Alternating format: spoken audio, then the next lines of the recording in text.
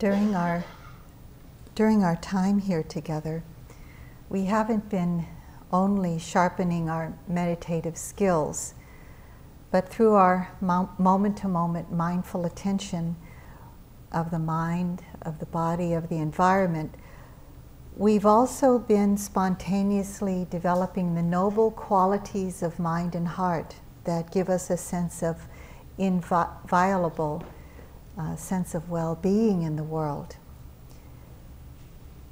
One of our colleagues and teachers on the path, Jack Engler, said that in order to really realize deeply this understanding of anatta, or this not-self characteristic, we have to have a healthy sense of ourselves as human beings.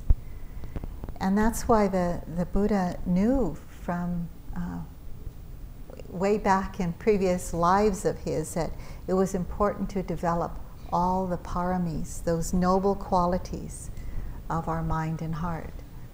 Because it's through the opening of all those qualities of our mind and heart, called the paramis, I'll go over them in a minute, that we can really open to life as it truly is.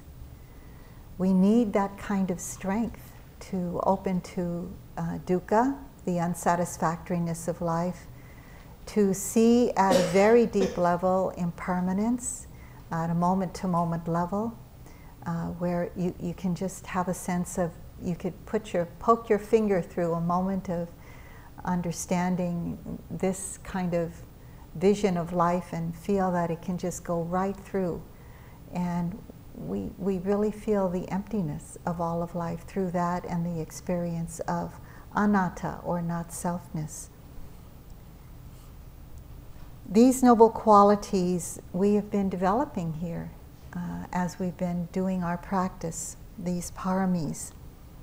One of the definitions of paramis, one of the translations, comes from the word paramount, paramount. They are perfections of the highest quality. Another description of the word parami is carrying one to the further shore. Carrying one to the further shore, meaning that peace that isn't conditioned upon anything, that very deep peace and happiness that I know all of us in our own ways, whether we've known it or not, we have a longing for that, a spiritual urgency for that. So I'm not going to talk about all the paramis tonight, just one of them, but I want to name them all. The first parami that is in this list that the Buddha put down is generosity, or dana. Steve spoke about it this afternoon. The second one is morality, or living a life of non-harming through our skillful use of words and actions. The third parami is renunciation. When we practice the precepts every morning, we remind ourselves that we want to let go of any way in which we might harm another. So this is renunciation, and morality, the second and third one, go together in a way. Those who have taken the extra 3 precepts are also practicing in doing without. And this is a greater form of renunciation, one that is also important to practice. It's one of the main reasons why I love to practice as a nun, because it gives that extra way of practicing renunciation, just doing without. The fourth one is wisdom, panya. I'll speak about that in my talk also tonight. And the fifth one is energy, or right effort. The sixth one is patience, which I've spoken about. The seventh is truthfulness. The eighth is resolution, which I'm going to give a full talk about this evening. And then there's loving kindness, which we've been practicing every day, and equanimity. I know that a lot of us, and I speak for myself, we don't feel fully skilled in these paramis, that we have still a ways to go. Some of us feel that way. I love the way Munindra would put it. He would say, my path is not yet finished.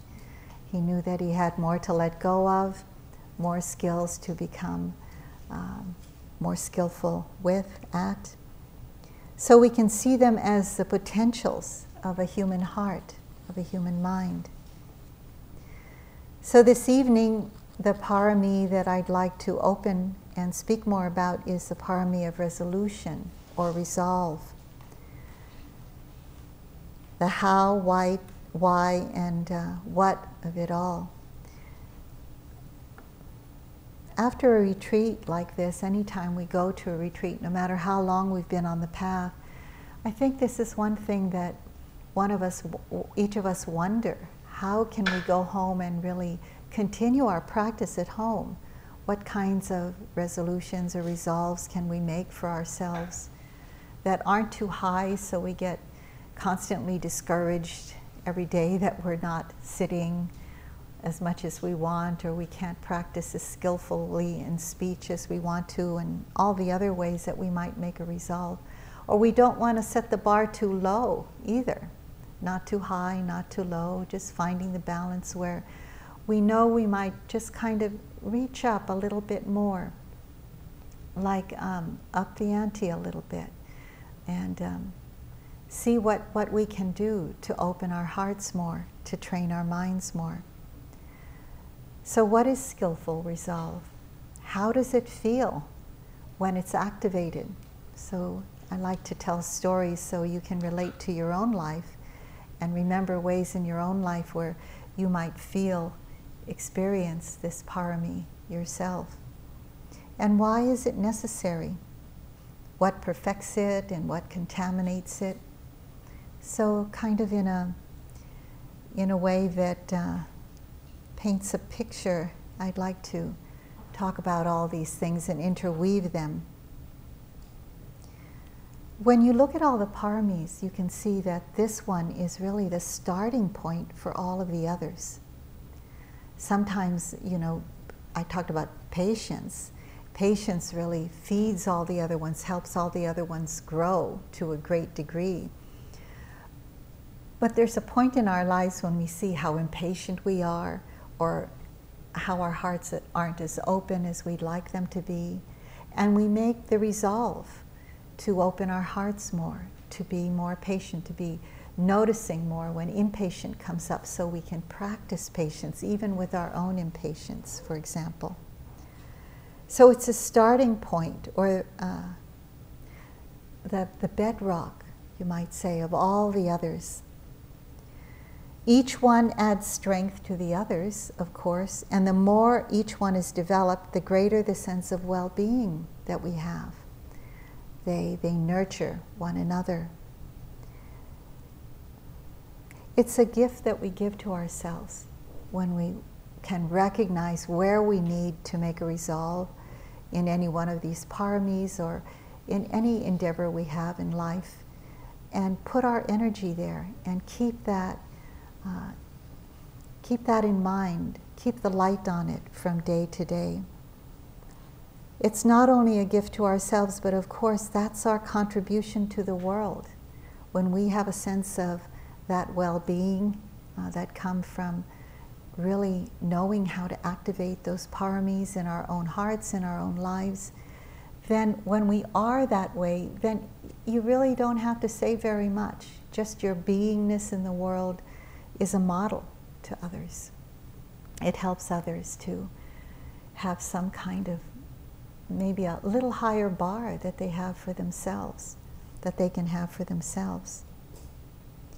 One of the most important things we learn in Dharma practice is that the happiness we're constantly looking for is not gratification on the hedonic treadmill. It's not about getting and getting and getting and even reading more Dhamma books and hearing more Dhamma lectures. And Upandita calls it chronic yogi you know, always going to retreats, but really, can we see it come out in our own lives? Can we see the fruit of it come out in our own lives? What we're really looking for is a sense of well-being within ourselves. And when we have that, it's one of the greatest feelings, one of the most beautiful feelings we can have when it's there.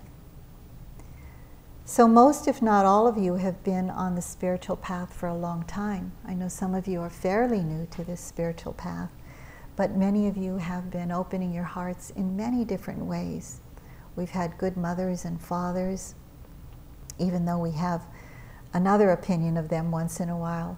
But basically, they've been good mothers and fathers. And from the time we were born, you could say we've been on a good spiritual path, just from their influence on our lives.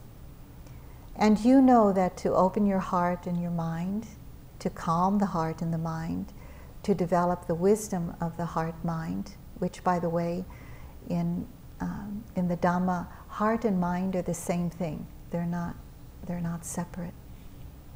It takes training. It takes resolve to do the training. All of you have a great deal of resolve just to be here.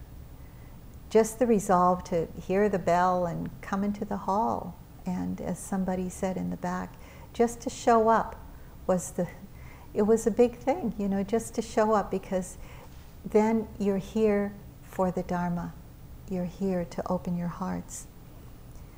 There's a certain amount of cultivation that we need to know has to happen, a certain amount of knowing where you want to direct the energy of your life or the energy of your time here in retreat. You understand what you need to do in order to participate, being here. So you put your energy and determination in that direction. That takes resolve. Every time when we did the metta practice, just to resolve to incline your mind to loving kindness, even though maybe it wouldn't go there, even though there were obstacles in the way, just that direction that you put, that seed that you planted every moment to incline the mind to loving kindness, that bears fruit. We don't know when, but it does bear fruit. Munindra would say to me when I would get a little bit reluctant to do the practice or a little bit lazy to do the practice, he would say something like, you can't just sit under a tree and wait for the mangoes to fall. You really have to cultivate, do your part in cultivating that tree, water it, make sure that it gets proper nourishment, sunshine, all of that. So we have to have resolve to do that. Here in the Dhamma, the Buddha summed up the resolves in 4 general areas. He said there are these four resolves: the resolve for wisdom, the resolve for truth, the resolve for generosity, and the resolve for peace. One should not neglect wisdom. One should preserve truth. One should cultivate generosity. And one should train in peace. And so that last line, train in peace, it does take training, and that training takes resolve. One of these may stand out more to you than the other: wisdom, truth, generosity, peace. I know for me that, and this is how most people come to the Dharma, because there's a lot of suffering in our lives, and we realize it. And because of that suffering, if anybody asks me, how did you get to the Dharma? One word respond: suffering. Just seeing how much suffering there is outwardly and inwardly, I wanted to understand how to get to a greater peace in my heart. Not that I wanted to make the whole world peaceful, because that's such a big thing, but even just to make my own heart peaceful. That would take great determination.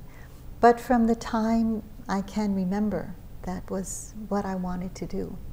So that was my resolve, even though I couldn't articulate it when I was very young.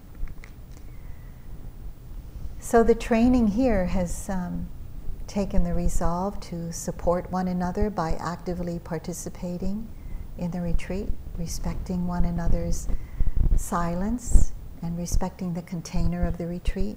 And many of you have been with us on retreat for many times before.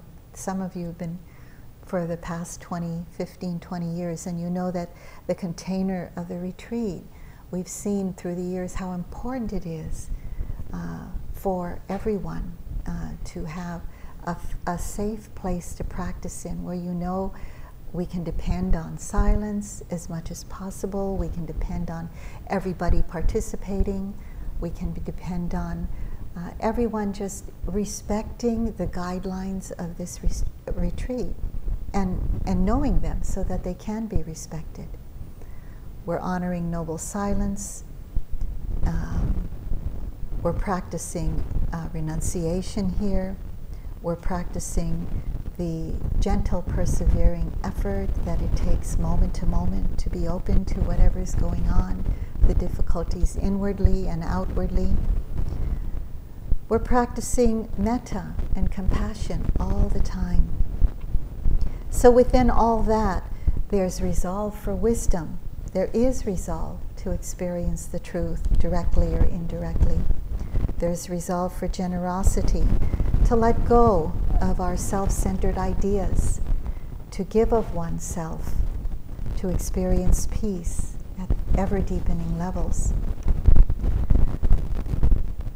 And as we've gone along, we learn what is balanced, skillful resolve. We learn what it is when we're too tight and we're too rigid with ourselves in practice. Somebody just today was saying that this is a retreat where they really learned how tight they were. They didn't realize how much this person was striving and needed to really relax a little bit more in practice. And that was a great, actually a great opening for that person to learn. It just took a little bit of relaxation in the mind in order to see more clearly. And someone else, and there were a few of you that learned that, when we said, just walk and sit as you like, except attend to the 3 sessions we have, teaching sessions we have in the hall, if you possibly can, unless there's an emergency. And to use the other times to find your own way. And sometimes we find that, we're too loose with ourselves, and we have to just kind of give ourselves a little more structure. But this is the way we learn. And I've learned plenty of times how to tighten up my practice a little more, how to loosen up, and sometimes it's in one walking session.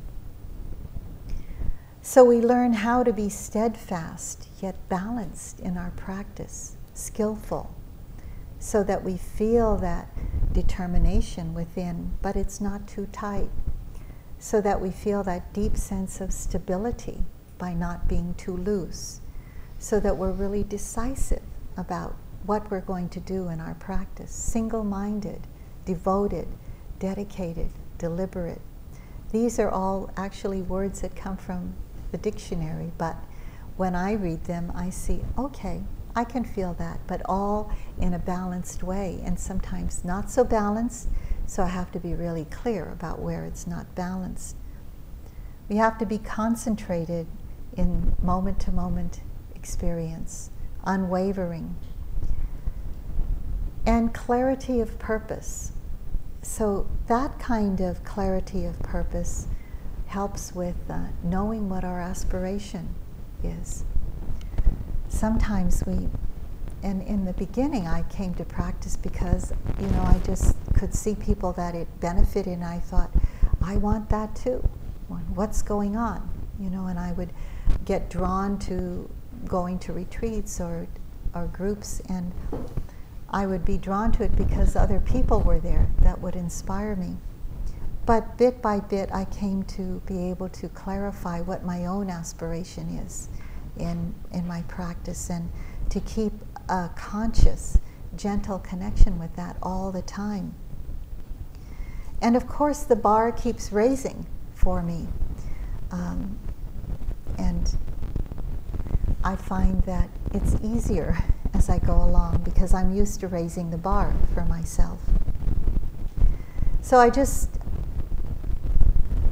wasn't enough for me to just blow in the wind. And, I was raising 3 children on my own for a long time. And it came to me over and over again, more clear, especially during that time, that I just don't want my life to be about survival, just sort of staying afloat. I'd like it to be something greater than that, maybe something that I could give to the world and not just take from the world what I needed to keep surviving. So this really took having a gentle connection and clarity with what my long-range aspiration is. I have a yogi friend who celebrated over 30 years of being sober and with the great support of the 12-step program. When she was celebrating her 20th anniversary of this, she was in a 1-month retreat with us on Maui. And she came to that retreat to celebrate her 20 years of being sober. And I commented to her that that must have taken a great resolution, a lot of kind of oomph in her energy. She must have had to be very strong about that. And she said right away, "Oh, no, I didn't feel strong at all. But I had to do it with a commitment every single day." She had to remember her commitment every time she woke up and in the day, and every time she was presented with an opportunity to stray from her path, that she had to have a commitment and a willingness to refrain from doing what was not leading to her highest aspiration for her. So that helped me along the way too, to see that yes, I have that understanding, but I really need to put that in practice more, to see it not as just even in the morning aspiration, like this is what I'm doing for my day to day, but to keep remembering what that is through my speech, through my behavior, through what I choose for my life. And you know what that means for you. So a sense of resolve gives us a deep, genuine feeling of strength and stability, so that even when we go off the path, we have the strength to know we've done it. We can come back. We can start again, over and over again. It's a wonderful feeling to be aligned with our aspiration. And you all have had many aspirations and goals in your life. So you know when you keep that in the light of your heart, mind, it shines upon your whole life. That light shines in the footsteps you're going to take next. It's the wind behind your back that's helping you move forward. So what is your aspiration? It might be good, now that you've had some quietness, it might be good to really reflect on that in your life. Not just the current aspirations, but whenever you can think of what's a higher bar for yourself. Take a look at it and see, can you have some resolution to go in that direction, some resolve.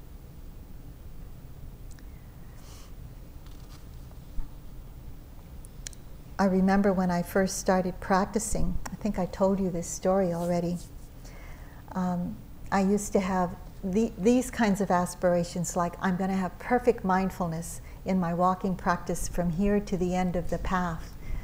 And I could never do that. I had to just keep remembering all the time, okay, now be mindful again. The mind has gone away and didn't know where it went to. Now begin again, now begin again. And so then I started to take little steps along the way.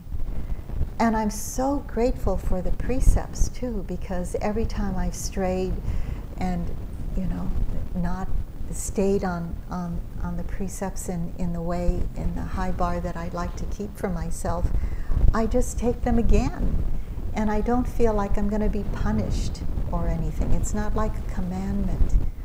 I undertake the training too. That's how we say it in English. I undertake the training too. It's a training that we begin again, over and over. I remember getting through a particularly dukkha-filled retreat, and I wanted to quit. I was having so much difficulty. There was so much being seen in that retreat that hadn't been seen before.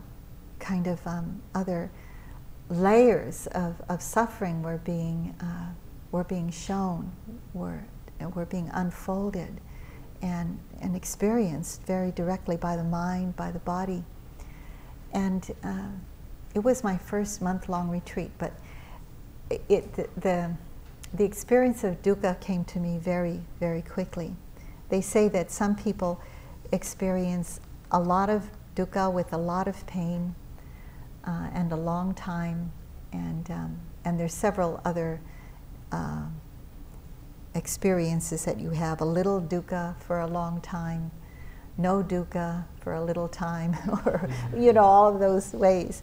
But I am sure I'm the person who experienced a lot of dukkha for a long time. And so I went to my teacher once, and this was that first retreat that I took in that time in Australia, that first time, when I couldn't do anymore. And there are several places along the process and the progress of insight where you want to roll up your mat, and you just want to go home because you can't take it anymore. And so this wasn't actually the first time, but it was one of the more difficult times. And so I went to the teacher, and I was really crying, and I just dropped down on the floor. And I'm a pretty reserved person. I'm not a person that throws my emotions around. But I dropped on the ground, and I said, I can't do it anymore. I just have to go home, and I just had my head on the ground like this, and just kind of speaking up with my head like that, turning from one, and all my tears, and I don't think that was one of his first times to teach in the West, and I don't think he was used to a Westerner showing their emotions that way very much. So his interpreter, Unyanaponika from Nepal, he was the one that spoke English. And so they spoke with one another, and then Unyanaponika got up and he started walking back and forth, and he said, oh, there's so much suffering in the world. There's so much suffering in the world. And so then Upandita said something else, and I'm thinking in retrospect they didn't know what to say to me. So then Unyanaponika said, Sayadaw says that when it's really difficult for you, and I was telling him it's a lot in my walking practice, when it's really difficult for you, you should be very mindful. You should bend down, then pull up your socks.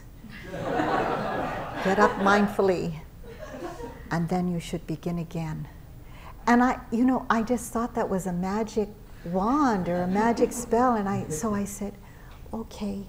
Okay, and I just, it wasn't any highfalutin thing. It was just really a way of saying, begin again. Just begin again. Just take a break. But the break was, don't go take a nap.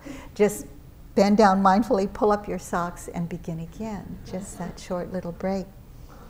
And I still do that when I'm practicing.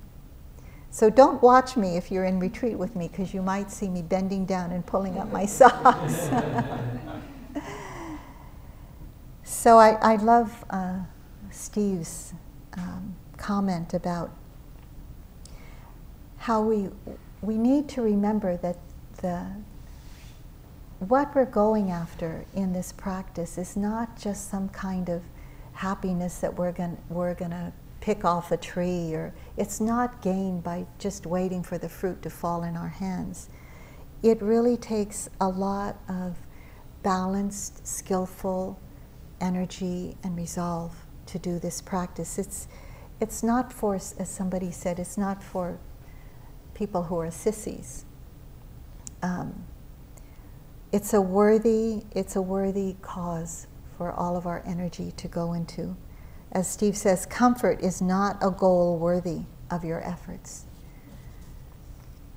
So staying with our practice, facing it with courage, it takes a lot to do this practice. You can't just kind of give in to the pains and to the discomfort all the time. I remember one time going to practice, and I would usually get a little bit of the flu, you know, like a little purification thing, fever and all that at the beginning. And I went to Joseph one time, our senior colleague, and this was another time when I was doing a long-term metta practice. And we're friends, he's like a brother to me, but when I go to him for advice, he's my teacher, and he just said straight on to me, he just admonished me, and he said, Kamala, this is how it's going to be when you're dying. You need to face this. You need to be with it and still do your practice. So I said, okay, that's what I'll do. So whenever I go through this, I remember that, because I go through it over and over again, but you get more and more used to it.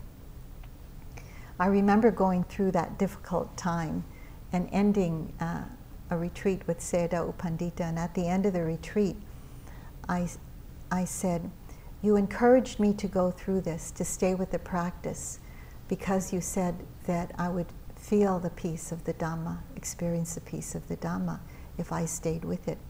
And I believe you, and I feel that this is true. And I said, will I ever experience this again? And he said, no, you'll never experience this again. Well, the next time I went to retreat with him, the dukkha was even greater. Now, it may not be that way for you, but there was so much dukkha in the body. And I said, you told me, the next time I went, I said, you told me I would never experience this again. You know, and he said, but this is different dukkha. Everything's impermanent, you know. So it's not the end, it's just the courage that we have to face one dukkha-filled moment after another. It gives us courage to open to the next ones that come up. So it's this moment-to-moment commitment that we have in our life, a steadfast firmness of purpose that we need to have in our lives. Even if we make a simple goal of to be more patient in our lives, and noticing that day in and day out in all situations as much as we can. I've always loved this quote by Goethe about commitment. Until one is committed, there is hesitancy, the chance to draw back, always ineffectualness. Concerning all acts of initiative, there is one elementary truth, the ignorance of which kills countless ideas and splendid plans. That the moment one definitely commits oneself, providence moves too. All sorts of things occur to help one that would never otherwise have occurred. A whole stream of events issue from the decision, raising in one's favor all manner of unforeseen incidents and meetings and material assistance, which no one could have dreamed would come his or her way. Whatever you can do or dream you can, begin it. Boldness has genius, power, and magic in it. Begin it now. I think Steve and I have had to tell ourselves that over and over again through this multi-year project of doing the hermitage and the sanctuary at home, but we've never had a thought of giving it up. We've never had a thought of saying, you know, maybe this is too much for us even. It's always just like, keep going, the next step, stay with your commitment. And so that's what we do. And yeah, so it's come to the point where we can make another big step, as Steve explained this afternoon, of actually building that, what we call the Buddha barn. It took a lot of patience, a lot of resolve, a lot of faith in the Dharma, and I haven't lost one bit of that. So I didn't get through those periods of time through striving in my practice.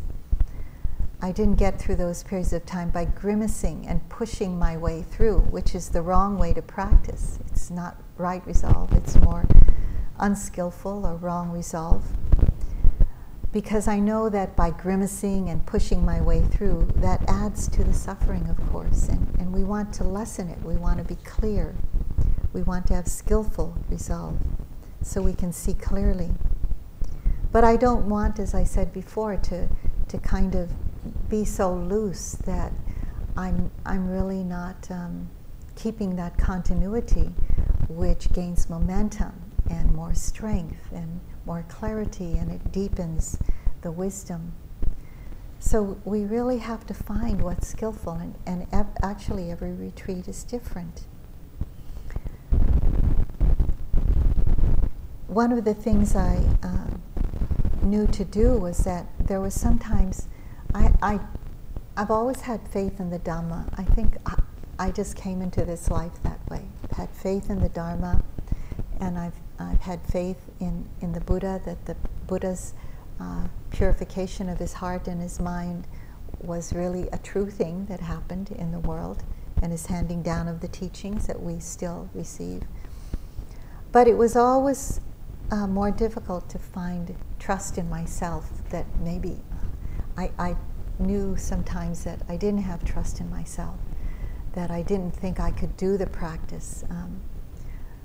And so during those times, I took trust in the people I could trust, in the people who were guiding me, that I knew had, by just their way in life, I knew that they had gone the path before me much more than I ever had, so I could take their advice, I could learn from them. And these were the teachers that came into my life, so I really trusted that. And I had to kind of lean on their trust in me more than my trust in myself. So, you know, that's one thing that I really appreciate about all of our guides, that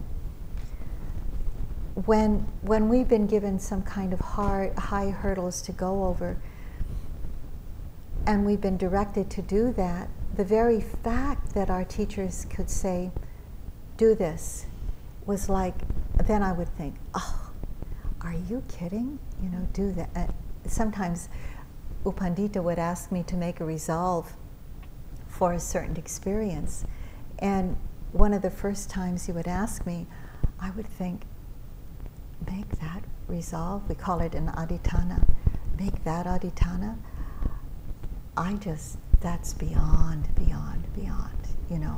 But then I would say, okay, I'd go and I'd sit down, and it probably because I let go of whatever was in me, I'd say, okay, I trust the teacher. I sit down, I'd make that adhitthana, and boom, the mind would just be there. It would be so incredible, just trusting someone that you trust. And when I look back, I see that there are many times that my teachers trusted me more than I could trust myself. And there's a lot that teachers have to hold in seeing students and seeing that you can do it, even when you don't think you can do it yourself. A lot of what we're holding as teachers up here, even though, you know, we're just sitting with you, and it seems like maybe we float in on a cloud, but there's a lot going on behind the scenes and also in our own hearts, and holding the possibility for liberation for each one of you. Doing what our teachers did for us, you know, just by their very beingness, by how they are in the world, how they offered the Dharma, seeing that it can be done, and this is the way it's done, following this path, giving this training. And So trusting our guides, and also being willing to take advice, being willing to actually respect the advice that comes from the Dharma. And what our teachers say to us very directly is that when you're here with us, you must be willing to take admonishment. Now that's not, very easy for us to speak in that way, but sometimes we have to. Our teachers have said to us, just very directly, not by beating around the bush or trying to make a hard word soft, not what they call soft peddling the Dharma. That's why we use the word defilements. But by really saying it directly, this is the wrong way. Just straight out like that. This is the right way to do the practice. And so you have to be willing to really receive and see how does it work in your own hearts, of course, to find out. But sometimes just trying my own way, I waste time, get lost. When we can find that faith in ourselves and trust that goodness and wisdom and compassion on our own hearts, that's much, much stronger though, when we find our own way. And sometimes, as I've said, we kind of have to get lost before we find ourselves, before we find that way in ourselves. And sometimes I use the analogy of sometimes I get to a stoplight or a stop sign and I see that I can't turn left because I just can't find my way in the traffic to turn left. So I have to kind of turn right first and then find a way to turn around way down the road before I turn back again. And sometimes we do have to kind of go backwards before we go forwards in our life in that respect. And we have to find what works for us by getting lost sometimes or by going in the opposite direction. So trusting oneself, that is the place where we find the most strength. What can we trust in ourselves? This is from Charles Dubois. The important thing is this, to be able at any moment to sacrifice what we are for what we could become. There are times when we say, well, I've only done this, I know I can do this, but maybe we can say to ourselves, but I can take a little step forward or a little step to maybe kind of go over that higher bar that we have for ourselves, because we want to deepen in our practice. We want to purify our hearts more and more. I mean, we get weary of seeing all the greed, hatred, and delusion in our own hearts. So what contaminates that feeling of clear resolve? And it's important to know these places in ourselves so that we can be more decisive about going, about having more resolve, about trusting ourselves more. And part of trusting ourselves more is knowing the places in our hearts that are obstructions in our hearts. When we have doubt in oneself, how to overcome that doubt in oneself. Well, I think Steve spoke about it a little bit last night or the other night, and I know for myself that when I'm having doubt, I'm trying to figure it out too much. I'm trying to, maybe find that book I have hidden in my suitcase and read up on it a little more, when really that is kind of tying my head in knots more. But to find a way that I can bring to my practice where I can really not doubt my practice for a few moments. And it's very simple. Come to your breath. Come to that next step you're taking and know that breath as it is in that moment. Just be very simple and clear about what you have to do. Open your ear door and just open it to hearing. You don't have to have any doubt about that. or just opening to stepping, moving your body in space. You don't have to have any doubt about that. So I realized for myself that when I was thinking too much about the practice, I had more and more and more doubt. Sometimes it clarifies the doubt, but if you see that it puts you more into tangles, or you're more like a dog chasing its tail, then you can know, okay, stop this and do something really simple. That's way too complex. There's indecision and wavering. That's one of the ways that we contaminate this feeling of clear resolve. Just do something.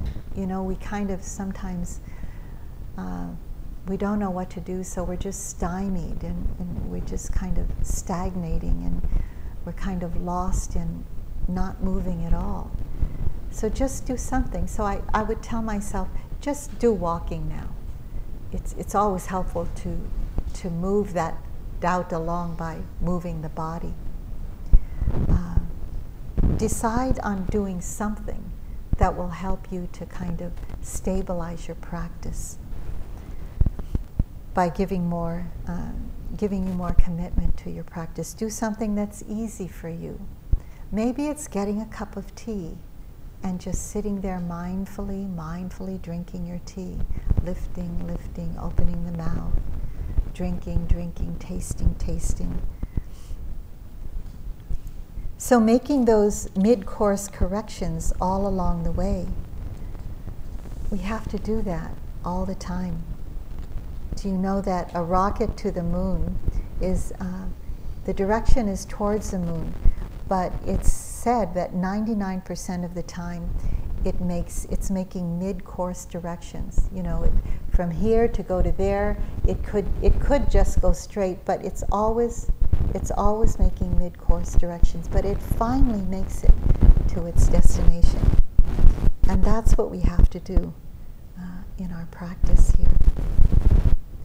So be prepared for all of these, this wavering mind, this inertia, this feeling stymied or stagnant in your practice, the indecision, the wavering, and times when there's lack of commitment. Know what you have to do for yourself to keep going on the path. Joseph Goldstein tells a story of Deepama, one of our teachers. And she had I'll tell more about her later, but she had a very difficult time in the development of her clear-mindedness and open-heartedness. And at the end of that, she was like a stellar yogi and teacher. And she said to Joseph, you should sit for 3 days. And Joseph thought, what? Sit for a weekend? He didn't really take her seriously. He thought, weekend retreat, do that. And so he clarified with her and he said, Deepa, what do you mean by 3 days? And she said, I want you to make a resolve to sit the beginning of the first day and sit for 3 days and get up on the third day after 72 hours. And Joseph just laughed, but she did it here, a housewife beautiful housewife with a great heart in India. She did that. And then she said to him when he laughed, don't be lazy. You just, thought it could be possible. She knew it could be possible. Actually, when I heard that story from Manindra, I thought, 3 days? She sat for 3 days. And when I went to India once and I talked, Deepa Ma's passed away, but I had talked to her daughter, Deepa. The mother's name was Deepa Ma, the mother of Deepa.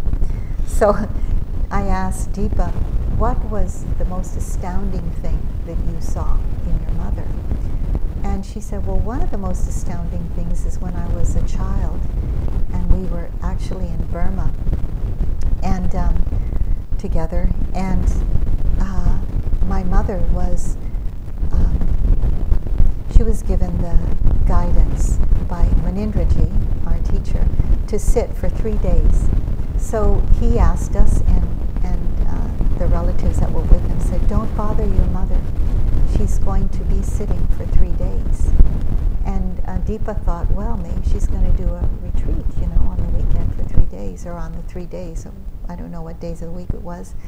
And so she said, "I actually saw my mother sit down in a certain corner of a bedroom, and she did not get up to have anything to eat, to go to the bathroom, to take any drink, to walk. She just sat there still for 3 days." So I knew, from a child's mind, and she was old enough, maybe 8 or 9, and she wouldn't lie or shade the truth in any way. So don't be lazy. We're not asking you to sit for 3 days.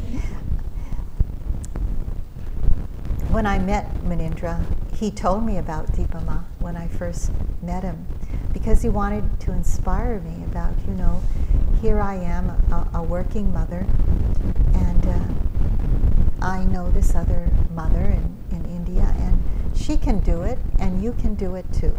And he was just straightforward, just like that. And he didn't mistrust me or have doubt in me at all. So he said that she wanted to see the end of suffering. She wanted to be free in her mind. She had lost her husband, her children, her health. And when she went to Burma to practice under Munindraji's guidance, she was actually so weak that she had to crawl to the meditation hall. She was so committed in her practice that even when she couldn't walk, she crawled to do her practice in the hall. And her resolve and determination was so strong and so steadfast. She wasn't headstrong in that kind of striving way, but she was heartstrong. She was really connected to the purity of her intention. She made it through all the inner hardships of the practice that we all go through in different intensities, and she found her mind more and more deeply free. And so it's said that she was one of the few in the realm of people that we have met in our lives that have really freed her mind from all kinds of ill will and aversion.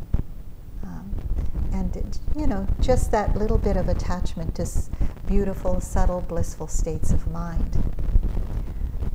Her life was really an inspiration to my own life. So I had taken this retreat with Munindraji, and at the end of the retreat, after getting a little taste of the Dharma, I was so inspired, and I had this samvega, this spiritual urgency that I hadn't known before to that degree. So he advised me to take a longer retreat. So it came from him to go practice with Sayadaw U Pandita. And it was the first long retreat I had ever gone to taken. But I couldn't imagine leaving the children for that long. And I had 4 children at that time. And the youngest one was only 4 years old, and there were older ones too. And I had a very loving husband, the father of 3 children, and actually I was very attached to my children. Very identified as a mother, and I couldn't leave them. But what was stronger was this urgency to be free. Freer and freer. I'm not completely free, but I understood that there could be a greater freedom. And so it took a lot of determination for me to go to that course. And I went to the next course that he was teaching, which was in Australia, and it was going to be about a year from that time. And so I was so determined, and we had bought a beautiful house in Maui, and it was kind of like a dream house that we could afford from our standards. But luckily, my husband at that time said that we talked about it, and we said, we can sell the house. So, I mean, that's how determined I was. We can sell the house, and we sold the house, and we got the equity out of that, and we bought a house that was a lot less expensive and that he could fix up. And so it took a long time, you know, to get the equity from that, and then to save the money and to prepare to leave, to prepare the children that I would be gone, to write all the cards that would be sent to them, you know, be mailed so that they knew I was with them in my heart. And so I went to that retreat, and it was the retreat from hell. I attended so many retreats before that, shorter retreats, but this was such a difficult retreat. I was assigned to a dormitory with a bunch of, you know, Amazon Australian women. I love my Australian women friends, and I love Australia. It's a great place for me. And they kept all the windows open, and I was freeze-ass cold. It was so cold that I couldn't sleep, you know, in the dormitory. There were about 20 of us. And so my yogi girlfriends, I didn't really know anybody at all.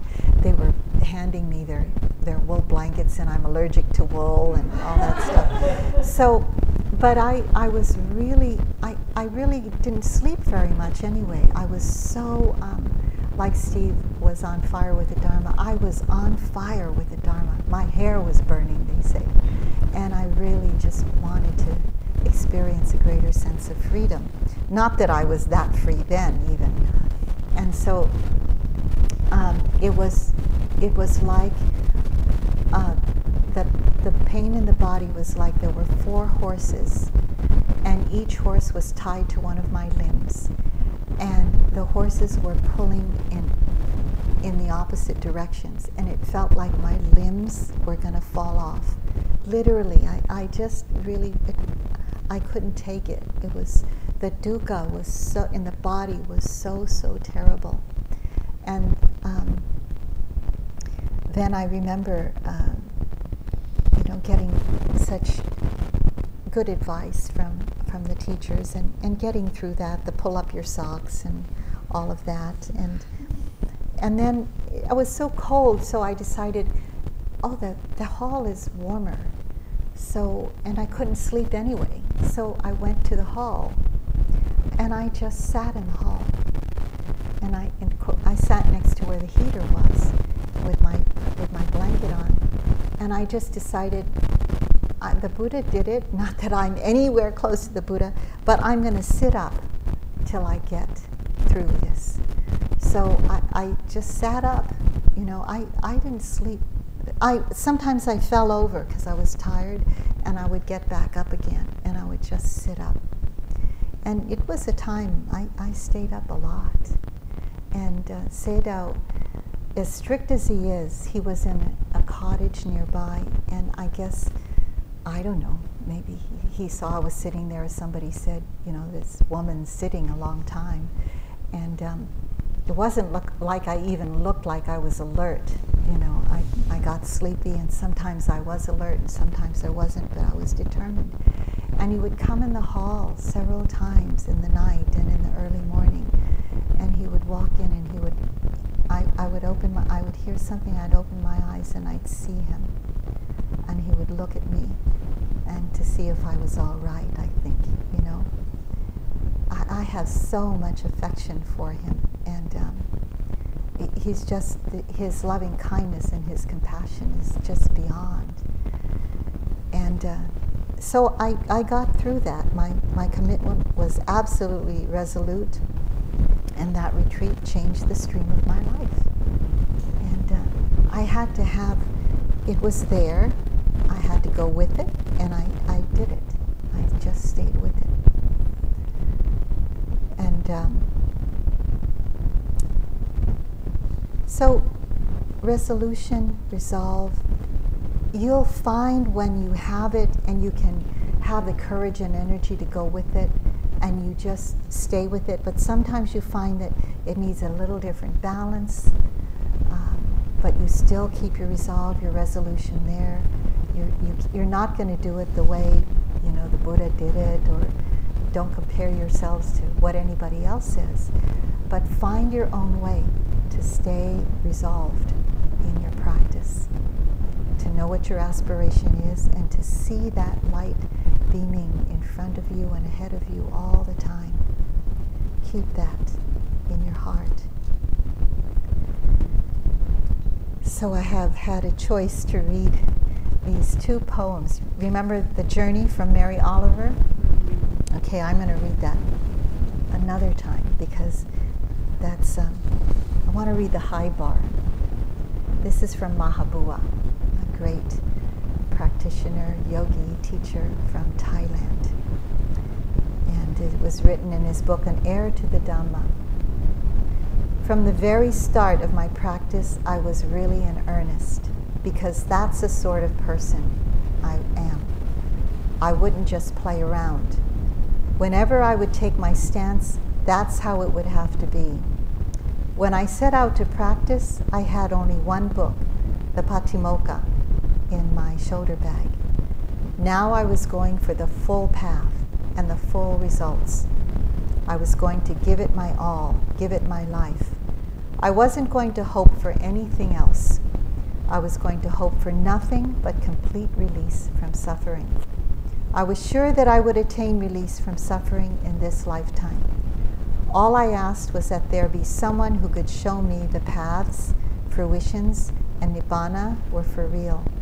I would give my life to that person and to the Dhamma through the practice, without keeping anything back. If I was to die, I'd die with the practice. I wouldn't die with retreat, meaning, kind of not doing it. My heart was set like a stone post. So let's sit for a moment.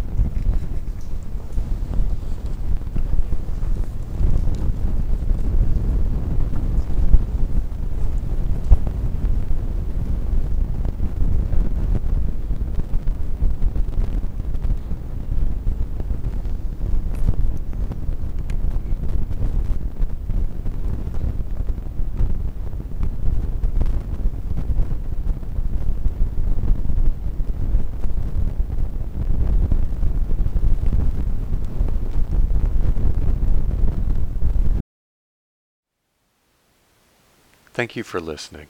To learn how you can support the teachers and Dharma Seed, please visit dharmaseed.org/donate.